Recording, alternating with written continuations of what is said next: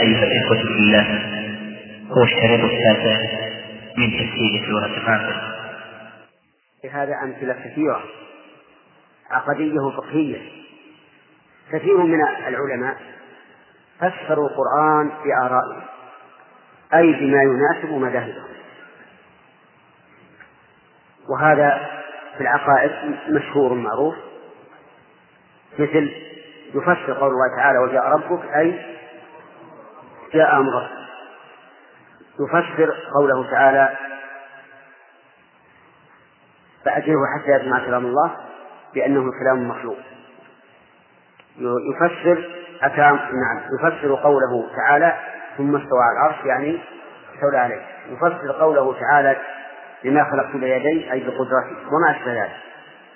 هذا قال في القرآن برأيه لا شك، لأنه لا تفسره بمقتضى اللغة ولا بمقتضى الشرع، وإنما بمقتضى رأيه الذي يطابق ما هو عليه من المذهب أو من الطريقة. طيب، فالتفسير بالرأي إذن محرم ومن كبائر الذنوب، وهو داخل في قوله تعالى ومن أظلم ممن افترى على الله كذبا، لأن هذا المفسر يقول إن الله أراد بهذا هذا، فيكون صادقا أو كاذبا؟ يكون كاذبا، فيكون ممن افترى على الله كذبا حيث قال إن الله أراد كذا، ثم هو ممن اعتدى في حق الله حيث قال لم يرد كذا. شوف الخطر، إذا قال وجاء ربك قال أراد الله وجاء أمره، فيكون إيش؟ كذب على الله. قال ولم يرد أنه جاء بنفسه، يكون اعتدى على كلام الله وتجاوز حده. من قال لك إن الله لم يرد هذا وهذا ظاهر كلامه؟ فيكون هذا معتديا محرفا والعياذ بالله. وكذلك أيضا في المسائل الفقهية، مثلا وامسحوا برؤوسكم وأرجلكم، قال الرافضة يعني أن الله أمرنا أن نمسح الأرجل بدل الغسل، فيقول هؤلاء قالوا برأيهم لأنهم أهملوا قراءة النص وأرجلهم ولم يعملوا بها، ثم خالفوا المراد بقراءة الجر، وهي أنها تمسح الرجل على الوجه الذي بينت السنة. وما الذي بينت السنة؟ أن الرجل تمسح إذا كان عليها خفان أو جوربان أو ما أشبه ذلك. فتبين الآن أن التفسير بالرأي من كبائر الذنوب، لأنه يتضمن مفسدتين عظيمتين، إحداهما تحريف الكلم عن مواضعه، والثاني الكذب على الله والتعدي الحق، حيث قالوا إنه لم يرد كذا وأراد كذا. المبحث الخامس أهمية التفسير.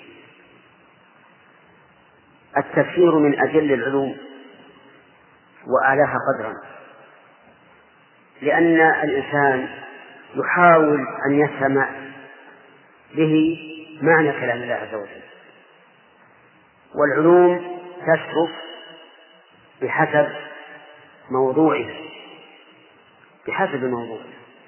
ولا أشرف من موضوع تفسير كلام الله عز وجل. فيكون التفسير من أجل العلوم إن لم نقل هو أجل العلوم وأعظمها قدرا، لأنه عناية بكلام الله عز وجل، ولأنه اتباع لطريق السلف الذين لا يتجاوزون 10 آيات حتى تعلموها وما فيها من العلم والعمل.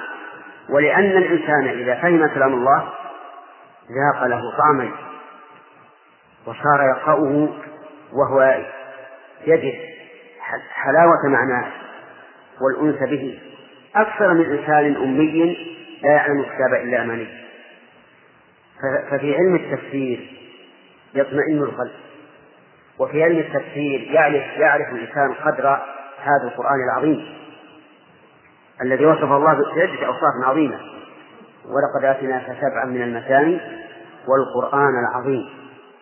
وأكثرنا عفى الله عنا لا يعتني بالتفسير ولا يهتم به، ربما يستشرق كتاب عالم من العلماء يخطئ ويصيب ويتأمل هذا الكتاب منطوقا ومفهوما وإشارة وإيماء وغير ذلك من أنواع الدلالة، لكن كلام الله لا يعتنيه، ولولا أنه يتبرك به في أجله لما عرج عليه أصلا إلا أن يشاء الله. وهذا غلط حتى في طلبة العلم الآن من لا يهتم بالتفسير تجد يهتم في كتب الفقه، يهتم في كتب الحديث، يهتم في كتب الرجال، نعم، ويعرض عن هذا اللي هو أصل الأصول الذي يجب علينا أن نعرفه والذي سنحاسب عليه. القرآن حجة لك أو عليك. استوقف شخصا من أكبر طلبة العلم عندي آية من القرآن قل له ما معناها، وش يقول؟ إما أن يكون جريئا فيقول أراد الله بهذا كذا وكذا وهو لم يرد، أو أنه يكون ورعا ويقول لا أدري. لكن لو أن طلبة العلم أخذوا القرآن من أول يقرؤونه ويتدبرونه ويتأملونه لوجدوا خيرا كثيرا وانفتح لهم من أبواب المعرفة ما لا يخطر على البال. والله عز وجل يقول في القرآن الكريم ولقد يسرنا القرآن للذكر. مو صعب القرآن إذا أقبلت عليه حقيقة بقلب ونية جازمة فهو سهل، أسهل من جميع الكتب، لأنه يقول ولقد يسرنا القرآن للذكر فهل من مدكر. هذه نبذ يعني تكلمت بها، أسأل الله تعالى أن ينفع بها في مقدمة التفسير، لأن بعض إخواننا قد لا يكونون حضروا مثل هذه القواعد التي سوف تفيدهم إن شاء الله تعالى. أما الآن فإلى الدرس الذي نحن بصدده.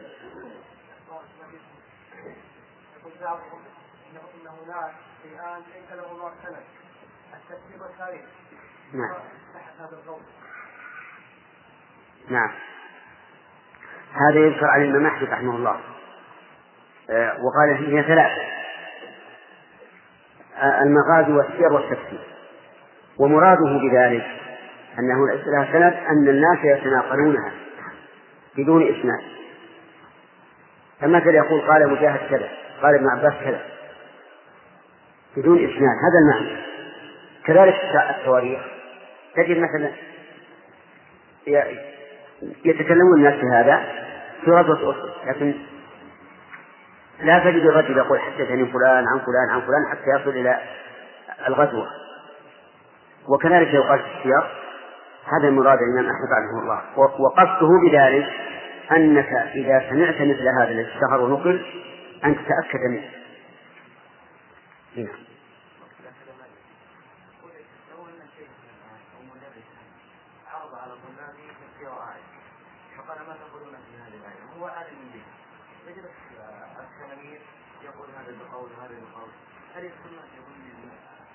لا، هذا لا يدخل في ظن، لأن هذا الذي قال معنى الآية كذا لا يريد أن هذا المعنى مستقر، لكن يعرضه على شيخ أعلم منه، فكأنه حينما يقول أراد الله كذا كأنه يقول بلسان الحال هل أراد الله بهذا كذا.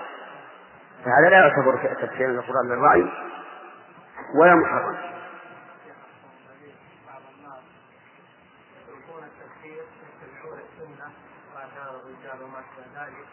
ويعدلون يقولون إن أهل البدع يستدلون بالعمومات من القرآن، فنقرأ السنة لكي نبين هذه العمومات مدلولة من السنة. نعم. فما رأيكم بهذا؟ فأيضا صحيح أننا لا نزهد في السنة ولا في معرفة الرجال ولا في معرفة المصطلح، لكن نرى أن هناك أولويات وهناك أهميات قبل المهمات. وأما ما ادعاه من أن القرآن لم يبين الرد على أهل البدع والسنة بينت فهذا غير صحيح. القرآن ليس فيه دليل واحد لأي بدعة نافذة أبدا، بل إن شيخ الإسلام رحمه الله قال في كتابه درس العقل والنقل قال أي دليل يستدل به شخص على بدعة فأنا أجعل هذا الدليل دليلا عليه. وصدق. مثلا أضرب مثلا لكم: لا تدركه الأبصار وهو يدرك الأبصار، استدل بهذه الآية من يرى أن الله لا يرى. عرفتم؟ والحقيقة أنها تدل على أن الله لا يرى. استدل بها وهي دليل عليه، لأن نفي الأخص يستلزم وجود الأعم. لا تدركه إذا تراه، ولو كانت لا تراه لقال لا تراه الأبصار. أما أن يعبر بلا تدركه عن لا تراه فهذا لا شك أنه تعمية وإلغاز، ولا يمكن أن يكون هذا في كلام الله الذي جعله الله تبيانا لكل شيء. عرفت؟ استدلوا بقول موسى ربي أرني أنظر إليك قال لن تراني، قالوا هذا يدل على أن الله لا يرى. نقول هذا دليل عليك. موسى سأل الرؤيا في الآخرة ولا في الدنيا؟ في الدنيا. كيف تنقلون أنتم إلى الآخرة؟ ولهذا قال الله لن تراني، يعني الآن ليس بك قدرة على أن تتحمل رؤية. ورؤية الله مستحيلة في الدنيا، لا لأمر يتعلق بالرؤية لكن لأمر يتعلق بالرأي. نحن نقول رؤية الله في الدنيا مستحيلة لا لأمر يتعلق بالرؤية ولكن لأمر يتعلق بالرأي. الرأي لا يتحمل. ولهذا ضرب الله مثلا لموسى فقال انظر إلى الجبل فإن استقر مكانه فسوف تراني. فلما تجلى ربه للجبل جل وعلا ماذا صار؟ جعله دكا. هذا الجبل العظيم الذي لا تدكه القنابل صار دكا بمجرد أن الله تجلى له. ولهذا خر موسى صاعقا، عجز أن يتحمل الموقف فضلا عن رؤية رب عز وجل. فالمهم أن الآية الآن فيها دليل عليه، لأن موسى إنما سأل الرؤية متى؟ في الدنيا لا في الآخرة. ثم إن موسى سأل الرؤية وأنتم تقولون رؤية الله مستحيلة، إذن أنتم أعلم بالله من موسى. يعني إما أن تكونوا أعلم بالله من موسى، لأن موسى ما سأل شيئا مستحيلا، يرى أن الله يرى، لكن البشر لا يتحملون ذلك. فإما أن يكون جاهلا بقدر الله وأنتم عالمون به، وإما أن يكون معتديا على الله حيث سأل ما لا يحل له سؤاله. فأقول لكم يا أخواني، من قال إن البدع لا تدفع إلا بالسنة أو لا يتم دفعها إلا بالسنة فقد أخطأ، وهذا يدل على قصور فهمه للقرآن أو على تقصير في تفهم القرآن. وإلا في القرآن نفسه لا يمكن يوجد بدعة إلا رد عليها أبدا. ولو لم يكن من ذلك إلا قوله شرعوا لهم من الدين ما لم يأذن به الله. هذه الآية قاضية على كل بدعة، كل بدعة تقبل بهذه الآية سواء كانت عقدية أو قولية أو فعلية. واضح؟ أبين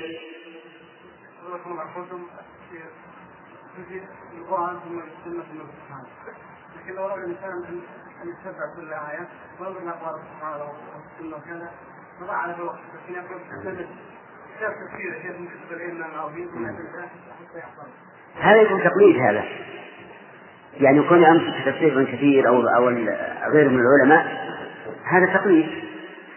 لكن أنا أريد التفسير المجتهد. أما من لم يجد إلا ميتة فماذا؟ يأكل مثل الضرورة. ولهذا قال الشيخ الإسلام رحمه الله ينبغي أن نعلم أن التقليد بمنزلة أكل الميتة. إن اضطررت إليه فقلد، وإلا فاجتهد. أدري إلى البئر بمثل ما أدلى به الناس، أدري بدلوه. والحقيقة أن التقليد لا يجوز إلا عند الضرورة وعند الأكل، وإلا من أمكنه أن يأخذ الأحكام أو العقائد من كتاب الله وسنة رسوله فليفعل. لأن الله سبحانه وتعالى يقول ويوم يناديهم فيقول ماذا أجبتم المرسلين. هذه تحتاج إلى جواب. ولولا قول الله تعالى فاتقوا الله ما استطعتم لقلنا يجب على كل إنسان أن يجتهد وأن يأخذ الحكم من القرآن والسنة. لكن الحمد لله وسع الله عليه، لا يكلف الله نفسا إلا وسعها، فاتقوا الله ما استطعنا، ولا لو قلنا يجب كل واحد يأخذ الكتاب والسنة، لأن سنسأل عن القرآن والسنة.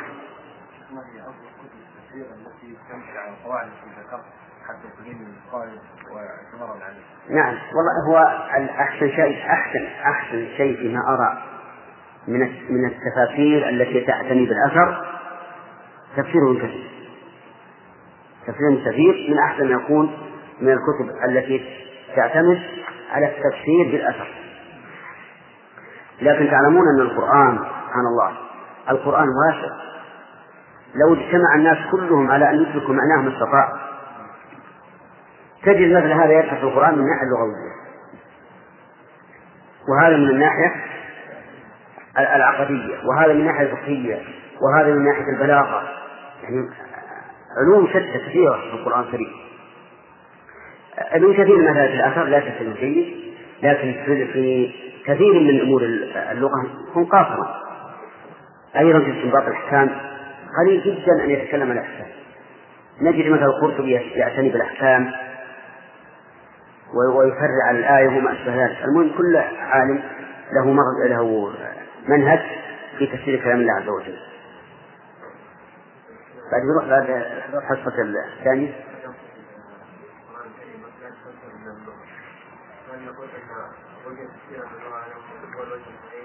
كيف؟ نعم. نعم.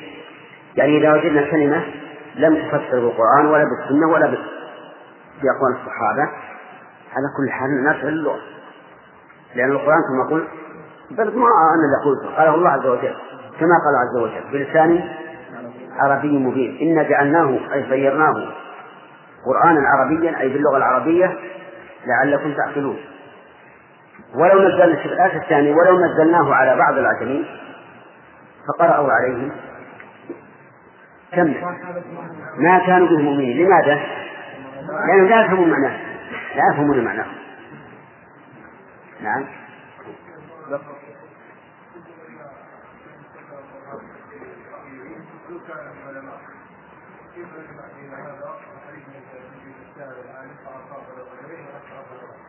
إذا اجتهد، والذي يفسر القرآن برأيه ما اجتهد. وأنا ضربت لكم عدة أمثلة من التفسير بالرأي. ليس معنى التفسير بالرأي أن تفسر القرآن حسب ما تقتضيه اللغة العربية. التفسير بالرأي أن تحمل معنى القرآن على رأي،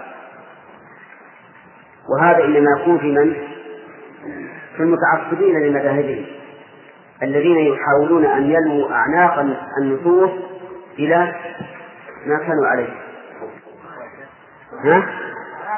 هذا سؤالك هذا يتصل الآن. الدرس غدا والدرس بعد غد والدرس بعد غد.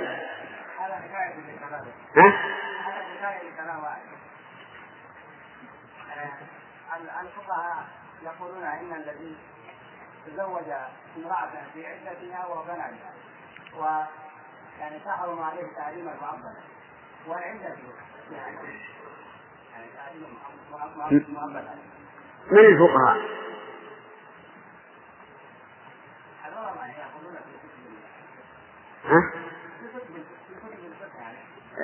كتب من؟ كتب المالكية. هذه بارك الله فيك على مذهب الحنابلة لا تحكم، لكن قد روي عن عمر رضي الله عنه أثر بأنه حرمها على من تزوجها عقوبة له، مو تحريم نسب ولا مصاهرة، لكن عقوبة له. ولعلها مرت عليك قاعدة بالرجل من تعجل شيئا قبل أوانه عوقب بحرمانه. مرت عليك هذه؟ من تعجل شيئا قبل أوانه على وجه محرم عوقب بحرمانه. هذه قاعدة مفيدة لطالب العلم.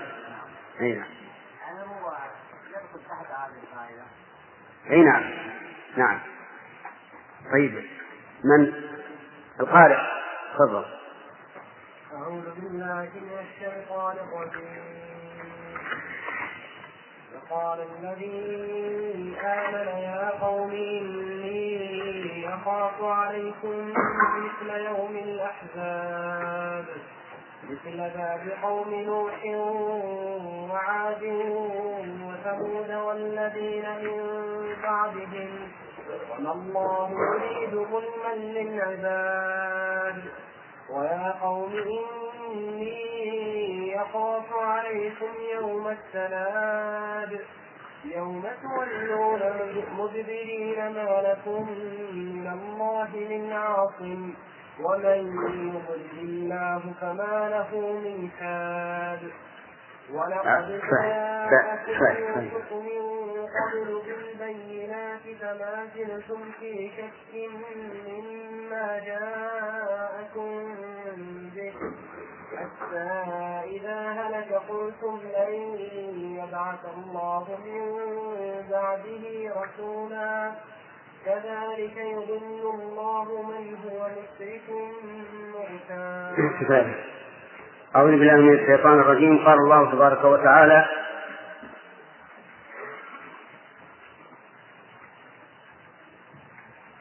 يا قوم لكم اليوم ظاهرين.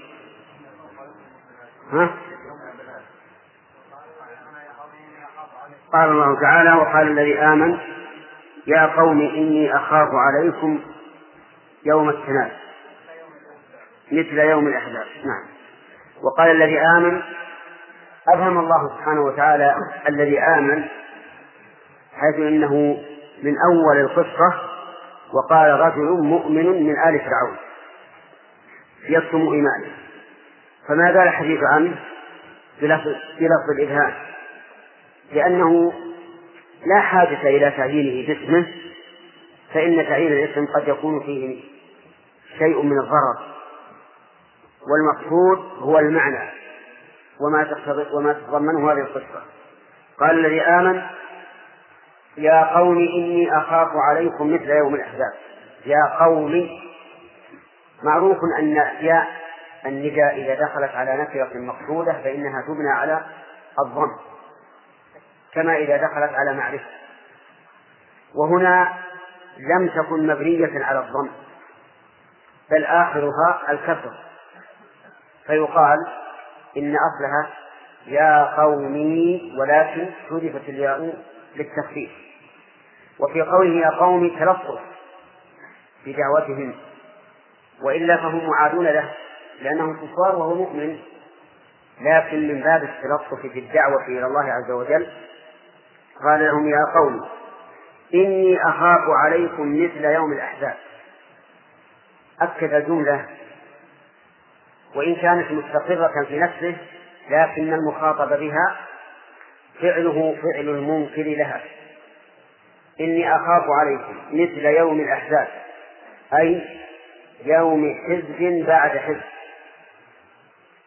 وإنما قال الشارح حزب بعد حزب لأن هذه الأحزاب ليست مجتمعة في آن واحد أو مكان واحد، بل نجد قصة نوح وحدها، وهود وحدها، وصالح وحدها، وهكذا. ولذلك فسر المؤلف قوله يوم الأحزاب إلى قوله بقوله يوم حزب بعد حزب، مثل داء قوم نوح. مثل هذه بدل من مثل التي قبلها، مثل يوم الأحزاب مثل داء. والبدل أحد التوابع الأربعة المعروفة أو من قول ابن مالك يتبع في الإعراب الأسماء الأول نعت وتوكيد وعطف وبدل. يتبع في الإعراب الأسماء الأول نعت وتوكيد وعطف وبدل. وعلامة البدل أنه يصح أن يحل محل المبدل منه، يعني يصح أن يحذف المبدل منه ويحل محله البدل. فإن قال قائل ما الفائدة من أن نأتي بالمبدل منه ثم بالبدل؟ لماذا لا نأتي بالبدل من أول الأمر نقول لا بد أن يكون هناك فائدة، إما تفصيل بعد إجمال أو تبيين بعد إبهام أو ما أشبه ذلك، ولا بد أن يكون للبر الفائدة، مثل دأب قوم نوح وعاد وثمود إلى آخره. مثل دأبهم، هو لا يريد مثل دأبهم، يريد مثل جزاء دأبهم، لأن هناك دأب وهناك جزاء، فالجزاء من الله والدأب من الأمم أو من الأحزاب. مثل دأب يعني مثل جزاء دأبهم، كما دأبهم بين الله تعالى دأبهم بقوله كدأب آل فرعون والذين من قبلهم كفروا بآيات الله أو كذبوا بآياته، هذا هو دأبهم. مثل دأب قوم نوح وعاد وثمود، هؤلاء كلهم دأبهم إيش؟ التكذيب بالرسل والكفر بهم. والذين من بعدهم، من بعد من؟ من بعد قوم نوح وهي أول الأمم، وعاد وثمود. قال المفسر مثل بدل من مثل قبله، أي مثل جزاء عاد من كفر. فأفاد المؤلف رحمه الله أن في الكلام تقديرا، أي أن في الكلام شيئا محذوفا، ما هو؟ جزاء، مثل جزاء دأبهم، لأن هذا هو الذي يخاف منه، أن ينال هؤلاء القوم عقوبة كما نال هؤلاء. طيب، فإذا قال قائل كيف يطلق العمل على الجزاء؟ قلنا لأنه سببه، وهذا يؤتي القرآن كثير أن الله تعالى يطلق العمل على الجزاء، مثل ذوقوا ما كنتم تعملون. المعنى ذوقوا ما كنتم تعملون، المعنى ذوقوا جزاء، لكن يعبر به أي بالعمل عن الجزاء، لأن الجزاء من جنس العمل، وحتى يحذر الإنسان من عمله كما يحذر من عقوبة عمله.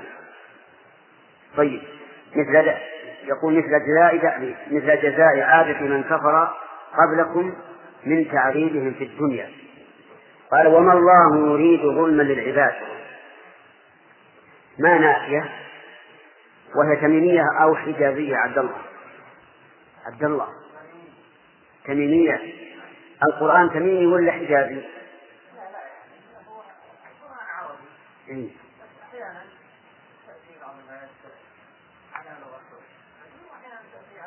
أنت من تميم؟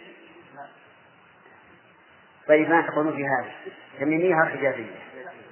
نعم، حجازية، لأن هذا القرآن باللغة الحجازية. انظروا إلى قوله تعالى ما هذا بشرا، ولم يقل ما هذا بشر، فنحمل كل ما كان على شكلتها عليها. ولا صحيح أن الله يريد ظلم العباد، ما تبين أنها حجازية أو تميمية، لأن الخبر جملة ليس مفردا يظهر فيه النص، لكن يحمل ما لا يظهر فيه الإعراب على ما ظهر فيه الإعراب، وهو قوله ما هذا بشرا. ثم اعلم أن القرآن إنما كتب بلغة قريش، كما قال عثمان رضي الله عنه للذين كتبوا المصاحف، قال إن اختلفتم في شيء فاجعلوه على حرف قريش، يعني على لغته. وما الله يريد ظلما للعباد. في هذه الآية من الفوائد بيان نصح هذا الرجل المؤمن، حيث حذر قومه من عذاب الله، وفيه دليل على التلطف في الدعوة إلى الله، وأن الإنسان لا يستعمل في الدعوة إلى الله عاطفته، لأنه إن استعمل عاطفته أخذته الغيرة ففعل ما لا يحمد عقباه، وإنما يحكم العقل وينظر إلى العواقب والنتائج. ولا غير على الإنسان إذا أصابه ذل في أول الأمر إذا كانت النتيجة طيبة.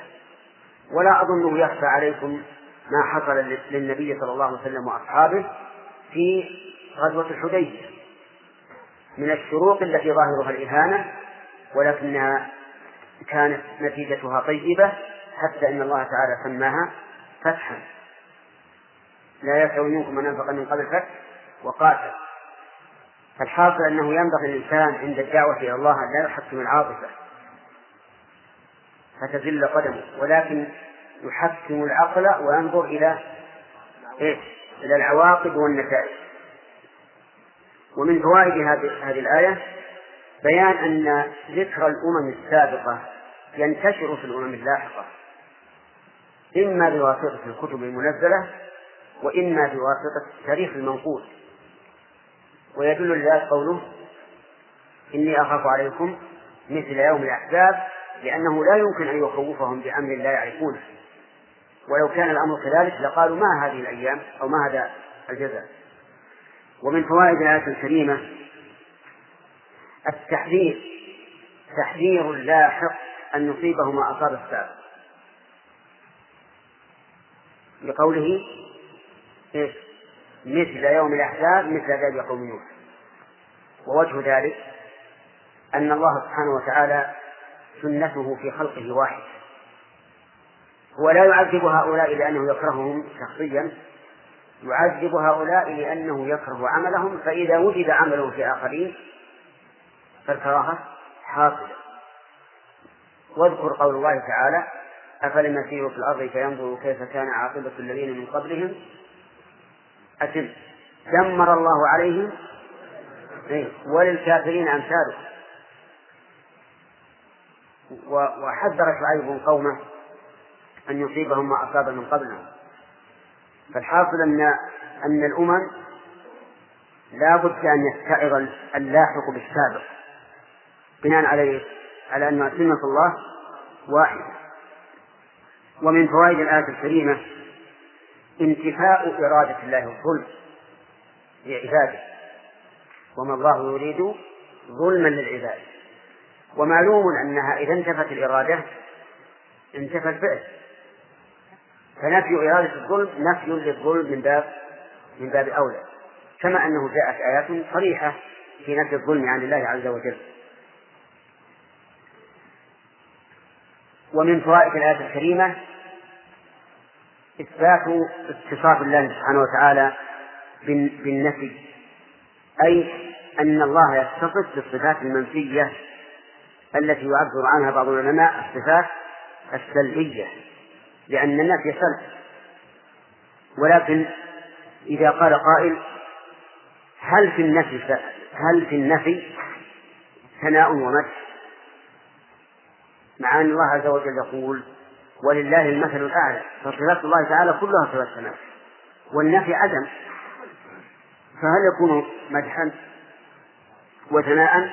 الجواب نقول أما بالنسبة لغير الله عز وجل فإنه لا يدل على الكمال ولا على المدح، أما بالنسبة لله فيتعين أن يكون دالا على الكمال لقوله تعالى ولله المثل الأعلى. فكل نفي نفاه الله عن نفسه فإنه متضمن للكمال. دليلنا هذه الآية ولله المثل الأعلى.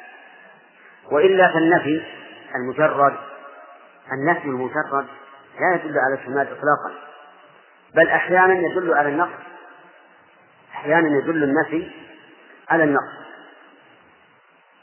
فقول الشاعر مثلا قبيلة لا يغدرون بذمة ولا يظلمون الناس حبة خردل، وصفهم بأنهم لا يغدرون بالعهد وأنهم لا يظلمون، وهذا في ظاهره مدح، لكنه في الواقع ذم، يذمهم بأنهم ناس جبناء وضعفاء لا يغدرون لأنهم ما يستطيعون لجبنهم، ولا يظلمون لا يستطيعون لضعفهم. وكذلك قول الشاعر الآخر لكن قومي وإن كانوا ذوي عدد ليسوا من الشر في شيء وإن هانا، يعني ما هم بالمشر إطلاقا ولو هان، يجزون بالسوء أهل السوء مغفرة وبالإساءة لا إله إلا الله. أنا نسيت البيت لكن يقول لكن قومي وإن كانوا ذوي عدد ليسوا من الشر في شيء وإن هان يجزون بالظلم أهل الظلم مغفرة، يجزون بالظلم أهل الظلم مغفرة وبالإساءة أهل السوء إحسانا. ثم قال فليس لي بهم قوما إذا ركبوا شنوا بغارة فرسانا وركبانا. هنا يذمهم مع أنهم إذا ظلموا غفروا لمن ظلمهم، وإذا أسيء إليهم أحسنوا لمن أساء إليهم، وهذه صفة قد تبدو مطلوبة محمودة، لكن إذا كان السبب في ذلك أنهم ضعفاء صارت مذمومة. والخلاصة الآن أنه لا يمكن أن يوجد في صفات الله تعالى نفي محض أبدا. الدليل قوله تعالى ولله المثل الأعلى، والنفي المحض ليس من المثل الأعلى في شيء، ولكن إذا نفى الله شيئا عن نفسه فالمراد إثبات كمال ضده، إثبات كمال ضده، يعني أنه لثبوت كمال ضده انتفى عنه هذا الشيء. فما ضد الظلم؟ العدل. إذن نثبت من نفي الظلم عن الله نثبت إثبات كمال عدله، وأنه جل وعلا لعدله لا يظلم، لا لعدله لا، وقادر على أن يظلم، وقادر على أن يظلم، لكنه لا يظلم لكمال عدله. ولهذا جاء في الحديث الصحيح القدسي يا عبادي إني حرمت الظلم على نفسي، لم يقل يا عبادي إنني لا أستطيع أن أظلم، قال إني حرمت الظلم على نفسي، وهذا يدل على أنه قادر على أن يظلم، لكنه لا يظلم لكمال عدله. ولو كان غير قادر أن يظلم لم يكن انتفاء الظلم عنه مدحا لأنه عادل، لكنه قادر ولكنه لا يظلم. وأقول هذا لأن الجهمية وغيرهم قالوا إن الله لا يستطيع أن يظلم أبدا. وإلى هذا أشار ابن القيم في النونية حين قال والظلم عندهم المحال لذاته. الظلم عندهم المحال لذاته، يعني أنه مستحيل لذاته، لا لكمال الله لكن لذاته لا يمكن أن يظلم. ليش؟ لأن الظلم أن يتصرف الإنسان في ملك غيره. نعم. والله عز وجل يتصرف في ملكه، فإذا ظلم لم يكن ظالما لأن هذا ملكه، فيقال تبا لعقولكم الفاسدة. إذا وعد المؤمن بشيء ولكن على عمل معين وعمل هذا العمل ولم يعطه إياه، ماذا يكون؟ يكون ظلما ولا شك، يكون ظلما ولا شك في هذا. وأنتم تقولون يجوز أن يثيب العاصي الذي يعصي الله كل عمره ويعاقب المطيع الذي يعمل بطاعة الله كل عمره، وأن الأمرين على حد سواء، لأنه لا يظلم حيث إنه يتصرف في ملكه. فنقول هذا لا شك أنه سفه في العقل وضلال في الدين. والله عز وجل وعد العامل عملا صالحا بالثواب والمخالف بالعقاب، كيف يجوز أن يخلف الله وعده؟ المهم على كل حال هذا قول باطل ولا شك في بطلانه، ولا مجرد تصوره يعرف الإنسان أنه باطل. فقوله تعالى وما الله يريد ظلم العباد، نقول نفي إرادة الظلم يستلزم كمال عدل، وهو أيضا يستلزم نفي الظلم، لأن من لا يريد الظلم لا يمكن أن يفعل الظلم. طيب. ثم قال الله تعالى وقال الله تبارك وتعالى ويا قوم إني أخاف عليكم يوم التناد. رضي الله عن هذا الرجل، خوفهم أولا بالعقوبة الدنيوية حين قال يلا إني أخاف عليكم مثل أمر الأحزاب، ثم خوفهم من العقوبة الأخروية فقال ويا قوم إني أخاف عليكم يوم التناد. إني أخاف عليكم يوم التناد، قال بحذف الياء وإثباتها. التنادي هذا إثبات، التناد هذا حذفها. أما إثباتها فعلى الأصل، وأما حذفها فللتخفيف، والياء دائما تحذف للتخفيف. نعم، والياء تحذف دائما للتخفيف.